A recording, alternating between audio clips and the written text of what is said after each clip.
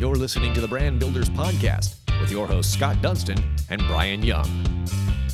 Welcome to another episode of the award-winning Brand Builders Podcast powered by the Dunston Group. My name is Brian Young, and we are here with the president of the Dunston Group, Scott Dunston. And we are here with a good friend and an amazing person who's in charge of branding and PR. And we're just excited to learn really kind of her journey in Charlotte. But we have Jessica Martin Graham here with Phoenix Consulting. Now, everybody, when you're talking about your business, you want people to think positive thoughts, right? You know, building a good brand message is essential to your sales and profits, and building a good corporate image is important to not only to keep your place in the community, but support your community. Now, books have been written on how to do that, and our next guest on the Brand Builders Podcast does that for a living. Jessica Martin Graham has been really in the Charlotte community for a really long time, has spent more than 25 years designing and leading strategic communications and community outreach for multiple different companies. Basically, she helps you look great and communicate what you're trying to say to the public. In other words, PR. So we're so excited to welcome Jessica. She's not only a member of the Hood Arget Breakfast Club, but we've had the opportunity to get to know her and her family. She's an amazing person, is doing an amazing job, and is what we would consider a super referral because she always sends us leads that are freaking amazing. So if you want that in your life, you need to meet Jessica Martin Graham. But thank you and welcome to the Brand Builders Podcast. Thank you for having me. I'm so excited. Thank you, Jessica. Thank you. It's been a long time coming here. Long time. Long time. Yes. Tell us about yourself a little bit. Like, what was important to you growing up, and how in the world did you end up in PR for all these years? That's a big question. Let's start small. No, well, let's get this thing going. Let's go. So I have been in Charlotte 40 years. My father worked for Ingersoll Rand, and so we were moved all over the place before we ended up here. And so I am a graduate of CMS. I went to Carolina. And when I was at Carolina, I guess I got it in my head that I wanted to do this. I would love to say it was a conscious decision and I made plans and all this, and that's just not how it happened. It was much more intuitive. I got into Carolina's School of Journalism at the time. They've changed their name, but that's what it was back in the day. And literally got out of school and started my journey. I have been in what people call the PR space ever since. And I absolutely love it. I just have a real passion for it and all the different aspects of it. And that's one of the things that I love, is that it means so many different things. And my career has been, while it's always been sort of in that industry, it's been across multiple companies. I've done everything from crisis communication to event planning to everything in between, social media, everything. And so that's what I love. I love the variety of it. And I really love helping people. So I went to a business coach a few years ago before I launched my business to try to figure out what I should do. And one of the things that she discovered about me, which I had never really realized, is I like to get in, help, and then get out and go do something else. And you can see that if you look at my career. If you look, again, we moved every 2 years when I was growing up. I'm just very much used to a lot of variety and change, and I love that. But I like to make an impact and make it better before I go. So here I am. 3 years ago, I started my business. And it's been fantastic. I absolutely love it. I wouldn't change it for the world. So. I love it. So go ahead. No. All right. Well, I was going to jump into something before we get into what's happening now with your new business. One of the coolest things that we learned was that back in the mid-'90s, you helped AmeriCorps to get a grant to implement technology in Charlotte-Mecklenburg schools. And that's pretty groundbreaking. I would love to learn, not only like in the 90s, like I went to school in the 90s. Careful. We didn't have that much technology. You know what I mean? It was chalkboard, baby. Like it was overhead projector was like technology. You know what I mean? Mm-hmm. When the TV came in on the wheels, let's go. It's movie time. Oh yeah. Film strips. Yeah. And now it's like every kid's got an iPad. And I get it. Like technology is a great tool, but tell us, how were you kind of ahead of the charge there and really knowing that, hey, we need to be able to implement technology as soon as possible to not only help our students, but prepare them for the future? I'm so excited you asked me about that. I'm really excited. So I was 2 years out of school. And we got a call from a national organization. I worked for a nonprofit at the time. It was called the Charlotte Mecklenburg Education Foundation. It is sort of MECED today. There were two of us running the foundation, the executive director, who was not me, and then me. And so she did the majority of running the organization. I don't want to give myself more credit. But anyway, we had an amazing board. Many of whom I'm still in touch with, which is funny. But anyway, we got a call from this national organization and they said, hey, there's this grant opportunity. IBM really wants to help integrate technology into schools, which was a new concept back then. Computers and what you could do with them was new, and schools didn't really know what to do with them. Their teachers hadn't been trained on them back then.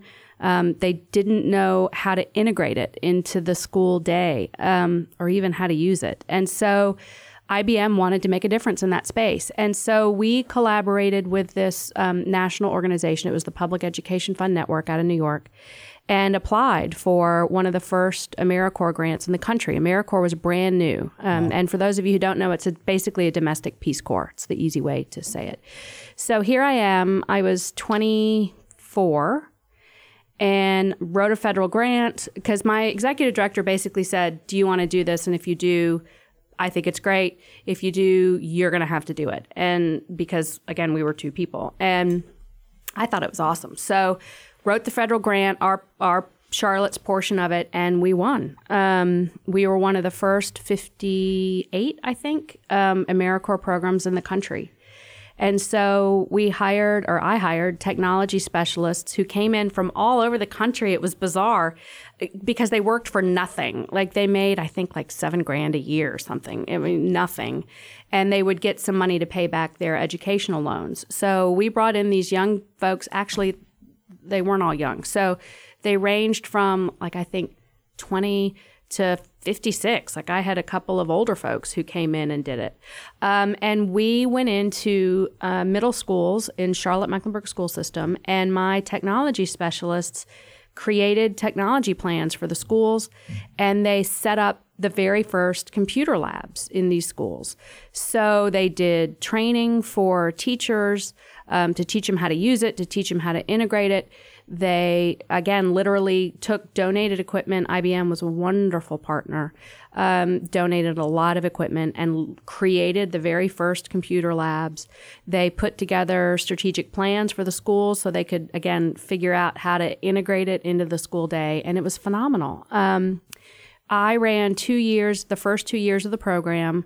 We had 100% of our AmeriCorps members stayed in the program, which was unheard of for AmeriCorps members. The turnover was phenomenal because, again, it was a lot of work for not hardly any money. And anyway, the program continued for 2 years, no, 1 year, I think, after I left. And it was a huge success. When Dr. John Murphy, who was our superintendent at the time, a real education reformer at the time, when he left his position as superintendent, he did an editorial in the paper about the things that he was most proud of. I think it was like the top 5 or something.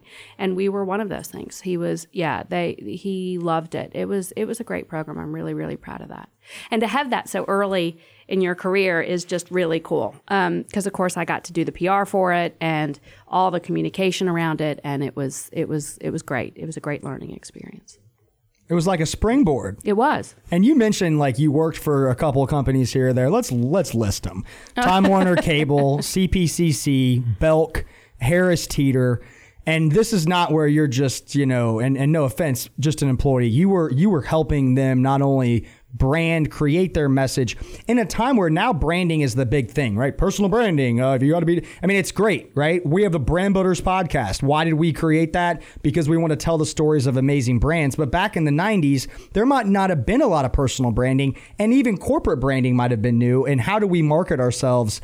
So I'd love to learn from you, and then maybe we jump kind of into the future here into right now and what you've been doing with your organization. And really, what have you seen in the last, 3 years, and what do companies need to do from either a PR side or a branding side? I guess we just love to learn a little bit of advice from what are you telling companies, especially going into 2020 and the new decade that we're in? So I would say the number one thing that I would say when it comes to branding is you have got to be authentic. Do not create a brand because you think it's the popular thing to do or would be relevant to a particular segment of your customers, right? It's got to be authentic. And let me step back too and say, when I say brand, I do not mean your logo, right? I mean your brand. Like everything you do is a part of your brand. And that's why that authenticness is so important. I might have just made up a word, authenticness. No, that's a word. I think you're good. We're going to make it a word Google if it's not. But I really think that's the core. And I think that's what you see is most successful in really successful brand. When you say, hey, think of a brand that you really like or that you really connect with, you're connecting with it because it's authentic and they live that brand in every touch point and in everything that they do. And to me, that is the number one most important thing. Now, a lot of people don't necessarily know what that means or how to make it authentic or how to find out if it's authentic. And so that's where I can help. I have a question on that real quick. So sure. Everybody everybody talks about it. Like you got to be authentic. You need to be real. You need to be, who you are. Is that because there have been so many brands that haven't been authentic? Like, why is it now, like, in 2020, everybody's like, be as real as you can, like, be you? I felt like I've always been that way, but I do feel like there's a lot of people that want to be something different and they want to put a mask on or they want to act like something didn't happen when in reality it's like, just face it. Like so I'm like interested is it because there's more exposure now? Like why is authentic important now and maybe it wasn't 10 years ago? It's a great question. And I think you bring up a great point. I don't say it because it's like a hip thing to say now, because it is, and good for it. I mean, that's great, but that is not where I'm coming from. So I do think it's the communication environment in which we find ourselves, right? So back in the day, we worked for big companies. If we didn't like something, we might have complained about it at the water cooler, but that was it, right? And if you had a brand, meaning a logo or what you said in your advertising or what have you, no one would necessarily know if that was true or not, because people who worked in the building kept it in the building or maybe told their family or friends, but there wasn't this social media connection, internet connection that there is now. And there was a lot more media. But even media at the time took a very different approach. So I think the reality is in today's world, there are way too many opportunities for people to see what you really are and to talk about what you really are if you're not being that. Does that? Yeah, no, yeah. That nailed it. I think, and I'm with you. Like I believe everything that we promote, like this podcast, it's authentic. We don't script it. We want to have an authentic conversation and understand and hopefully be able to promote the brands that we have on, right? But I love what you just said. It's all about exposure, right? Like 20 years ago, nobody might have known. Now they'll know all. And if you're not being authentic, guess who will be? Another company, and that's where the money's going. That's right. And that's where the followers are going. So that was really well put. And I love that you said, I'm not saying this because it's the hip thing. And a lot of people might think that. If you're trying to be authentic, but you're not being authentic, guess what? Everyone's going to know. Yeah. Like everyone's going to know. They will. Your employees will know it and they'll talk about it. Your customers will know it and they'll talk about it. Again, you'll get called out on it. And it's funny, you all know me, so you know, but I am... One of my brand qualities is that authentic. Like I will tell you the truth, and I will tell you how people are perceiving what you're doing.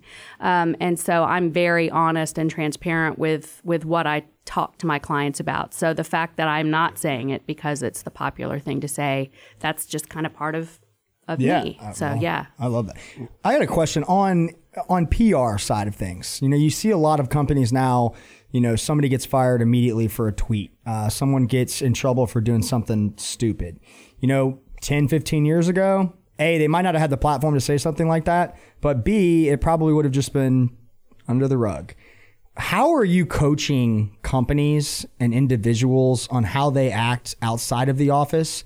And is today's environment, it's not clock out at 5 and leave, do whatever you want, come back on Monday. You're part of that brand 24/7.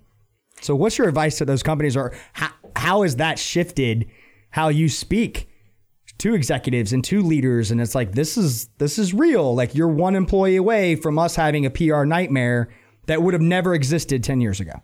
I love that you asked me that. I actually just had one of my strategic partners did a blog post on the top potential crises of the year. And that was literally my answer. I said it's employees, and it's an election year, and that is going to create problems for brands. I have many times in my corporate career gotten messages from customer service, gotten messages directly from customers that, hey, your employee, at this location could be a frontline employee, but they said this on this group chat, and I screen printed it, and look who you've got working for you, and I'm not going to, buy from you or visit you anymore because your employee thinks this. It's a huge, huge danger zone. To companies, I say first and foremost, you have to train and educate your employees on your policies. So you've got to have policies as much as you can around how you're going to handle this kind of problem, and you have to make sure your employees know about it. So that's just sort of basic foundation 101. Then you have to talk through, and frankly, you have to sort of practice. What are you going to do when it comes up? How are you going to handle it? What is your response going to be? And you've got to make sure, particularly that your HR folks, but all of your managers understand that it's a coaching conversation.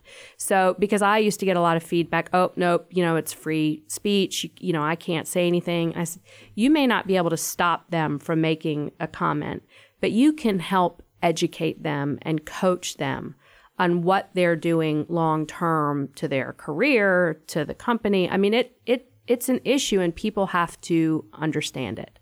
They have to see the potential outcomes of it. Is that going to solve it? No. I mean, this is going to be a problem that lives, I think, forever. Like, it's here to stay. Mm-hmm. But I do think there are things you can do to mitigate the risk.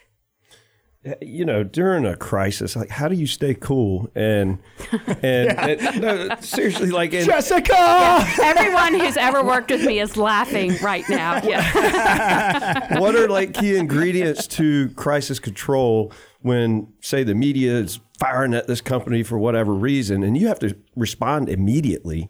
How do you get that together so quickly and professionally, and get your message and your rebuttal or your response out in time? That is also increasingly hard. So that game has changed for sure. I would say still, though, the fundamental answer is the same thing it was 20 years ago, and that is you've got to have a plan. You've got to have a crisis plan. You've got to have generic processes that you will pull into place no matter what the crisis is. But you also have to have some specific plans that you can fall back on depending on what the crisis is. So a lot of times, if you really spend time on it, you can foresee a lot of potential crises. Not all by any stretch, but you can, if you really give it the time and space that you need, bring in the professionals that you need to help you prepare for that, you can sort of set the foundation groundwork. And I will say, in a crisis, nothing ever goes according to plan. But the fact that you've got one and you've practiced it and it does give you a sense of calm.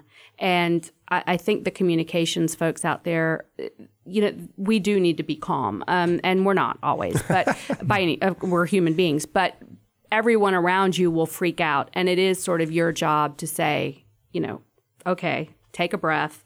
Step back and let's approach this intellectually and not emotionally.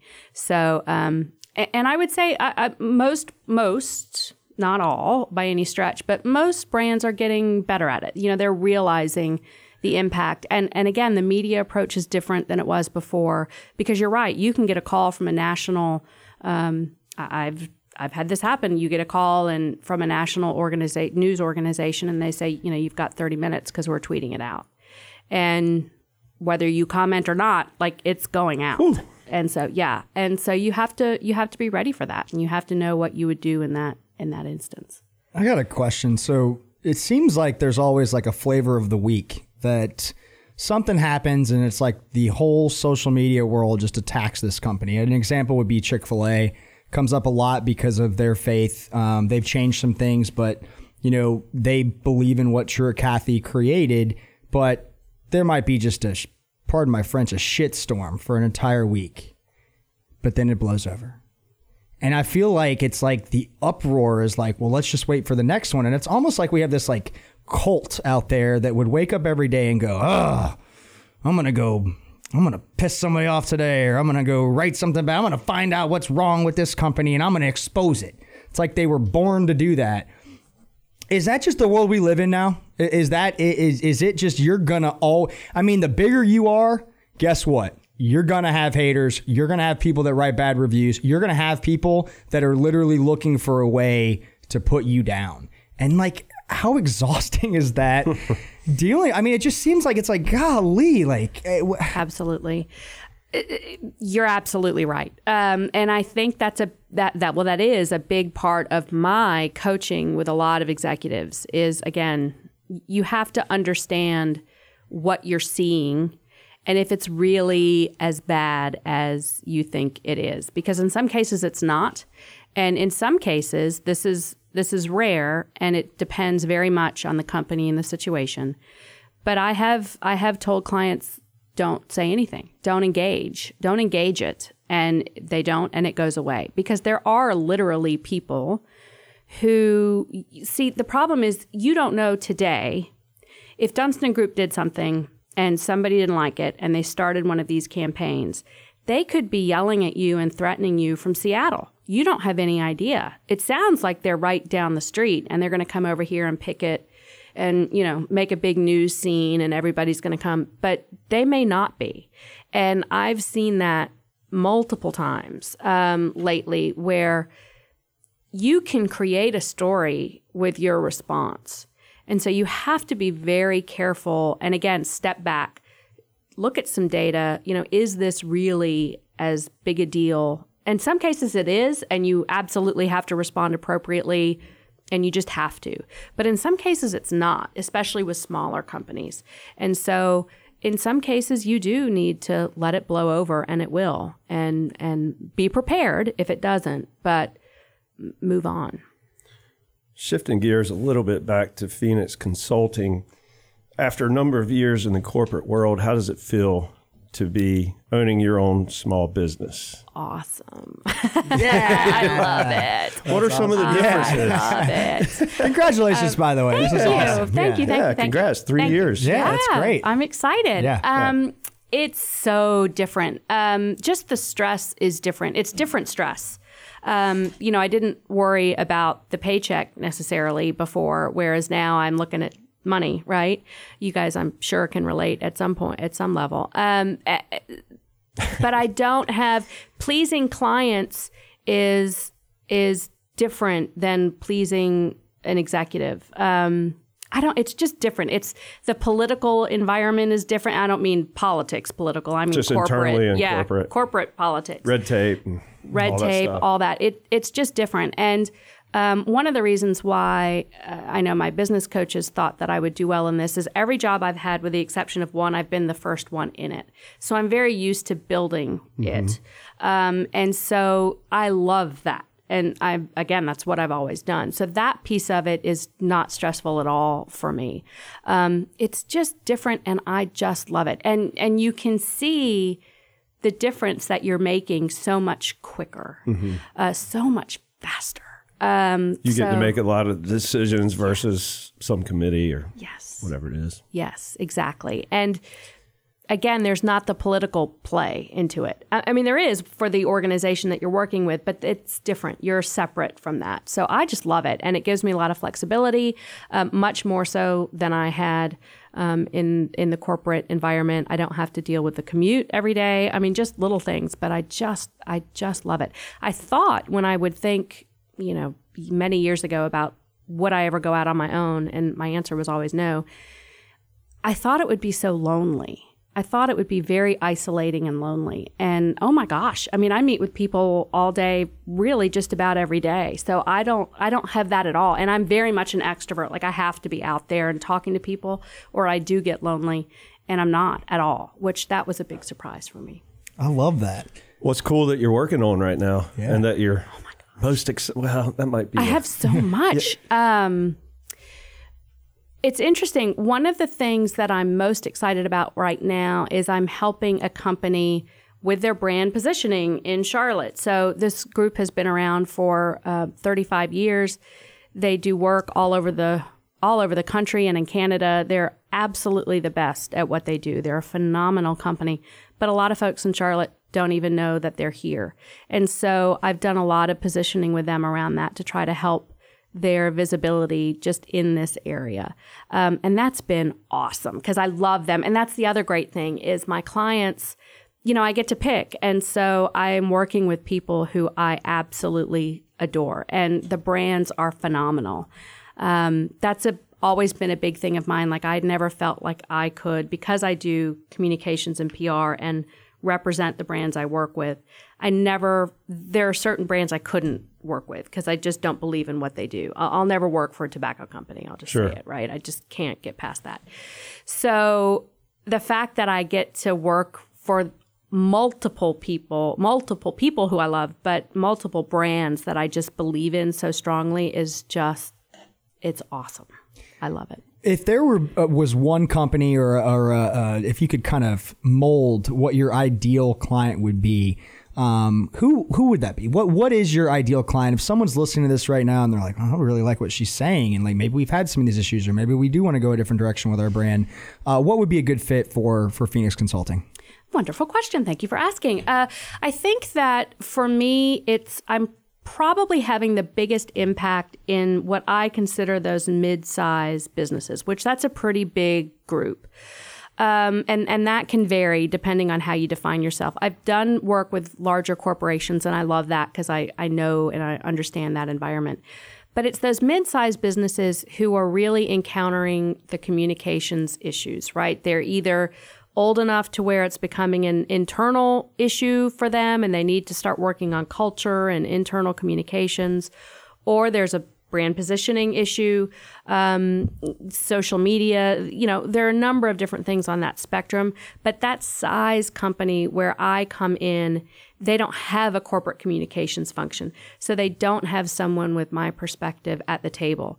And let's face it, in today's world, I think everybody needs someone with this expertise. Either they can call or sitting at the table with them. So I would say those mid-sized businesses who are starting to have those corporate communications needs, but they don't have a fully fledged department. I'm your girl. I love it. Do you work on a contract basis, or do you cater towards whatever that company's needs are? Say we're a small business, there's 6 of us here. Could we pay you hourly for that kind of thing, or do we have to do a retainer? How does that work? I tailor it for the client. So I do retainer work, I do project work, and I do hourly work. So it really just depends on what they need me for, how long they need me, and how big they are and what they can tolerate. My longest retainer, contract retainer, has been 6 months. I've done projects that are 2 weeks.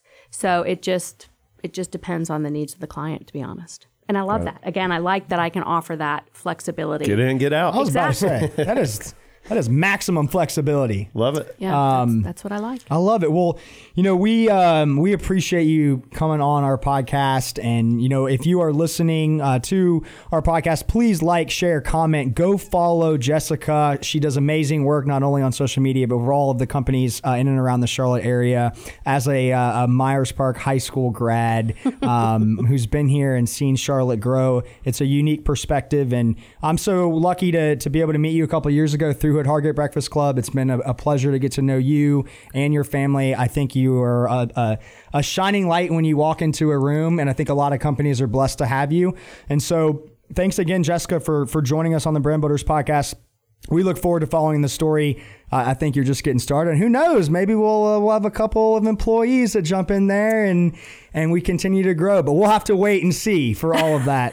But that's a whole other ball game. That's by right. the way. We can That's talk. right. Yeah. I love you guys. Love Dunston Group. And, I'm a huge fan of this podcast. So really, really proud to have seen what you've done with it and just think you guys are the best. So thank you. Thank you very much. Thank you. That means a you for lot. having Appreciate me. that. I appreciate Yes. it. Thank you. Thank you. Thanks, y'all. Until the next time, you have just listened to the Brand Builders Podcast. You've been listening to the Brand Builders Podcast, brought to you by the Dunston Group with your host, Scott Dunston and Brian Young. For branded merchandise and apparel that makes first impressions and ones that last, check out the Dunston Group at dunstongroup.com.